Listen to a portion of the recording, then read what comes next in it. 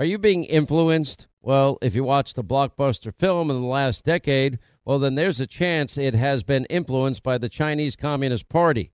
Now, here's the reality. The CCP may be running the largest influence campaign in history. Now, in Hollywood Takeover, brought to you by the Epic Times, well, investigative reporter Tiffany Meyer reveals how the CCP exerts control over some major studios. Don't miss the most important documentary about Hollywood yet. And for a limited time, you can watch the first 10 minutes for free when you go to the website hollywoodtakeover.com/Sean, S-E-A-N. Hey, what if your home's title, which is the legal document that proves you own your home, is in some criminal's name? Well, that's called home title theft, and criminals all over the world can find your home's title online, and then they'll forge your signature. They'll take out loans against your home, or even worse, sell your home. Now, how do you know some criminal is not taking over the title to your home? You can find out with sign up at HometitleLock.com and use the promo code Sean, S-E-A-N. The world is becoming more and more unstable by the day, and many Americans are not waiting around to find out how bad it could get. They're making the decision to diversify their wealth with precious metals like gold and silver, and they're turning to the top-rated precious metals company, Goldco. Right now, Goldco is offering up to $10,000 in bonus silver while supplies last. Go to HannityGold.com to learn more. That's HannityGold.com. The Inspector General of the U.S. Department of Justice released a report of investigation of the certain allegations related to the former FBI Deputy Director Andrew McCabe. We're sifting through that even as we speak. But the conclusion is we concluded that McCabe's decision to confirm the existence of the Clinton Foundation investigation through an anonymously sourced quote.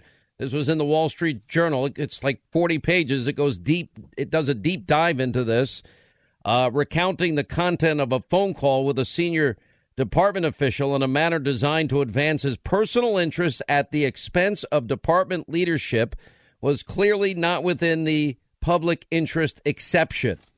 And just a huge disparity in terms of what recollections were between McCabe and Comey. Rod Rosenstein is now running around telling people he expects to get fired any minute, and he's telling confidants that he expects that.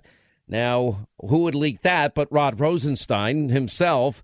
Anyway, in conversations that he's quoted with friends, he's saying, "Here I stand," a reference to Martin Luther King's famous quote, "Here I stand, I can do no other." And coincidentally, the former FBI Director James Comey, who Rosenstein fired, repeated the same phrase to George W. Bush in a conversation that has been widely reported and that Comey describes in his book that is released Monday. We have a lot more information on that book. One source who spoke to Rosenstein said he seemed fully aware that he may soon lose his job, and he's at peace with the possibility, confident he had done his job with integrity, and that history will prove he did the right thing by firing Comey in May of 2017. We're beginning to put that together very quickly, claiming that the American people do not have all the facts about what led to his decision to write the memo that led to Comey's dismissal, the source said. And if Rosenstein is fired next, well, the next in line to oversee the Mueller probe would be the Solicitor General, Noel Francisco, though Trump could choose to replace Rosenstein with anyone who's been confirmed by the Senate. Now, Trump tweeted this morning that Rosenstein was perhaps more conflicted than Mueller because he signed a FISA and Comey letter. That's all true. We've been pointing it out.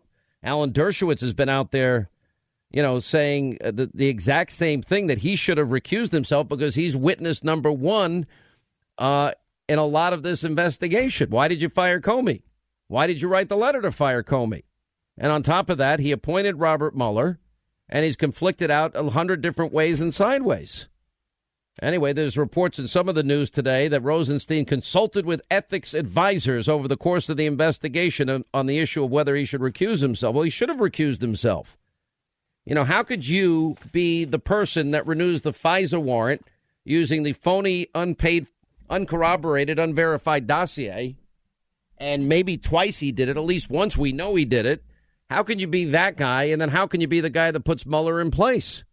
You can't. That's a conflict. I mean, especially if we're using the Jeff Sessions standard, which frankly became borderline ridiculous and everything.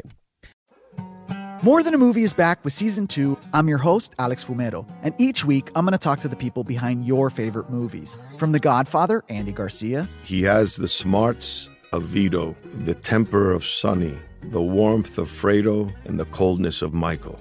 To the legend behind La Bamba, Lou Diamond Phillips. When I walked in, I didn't think I had a shot at Richie because John Stamos' picture was already up on the wall. Listen to More Than a Movie on the iHeartRadio app, Apple Podcasts, or wherever you get your podcasts.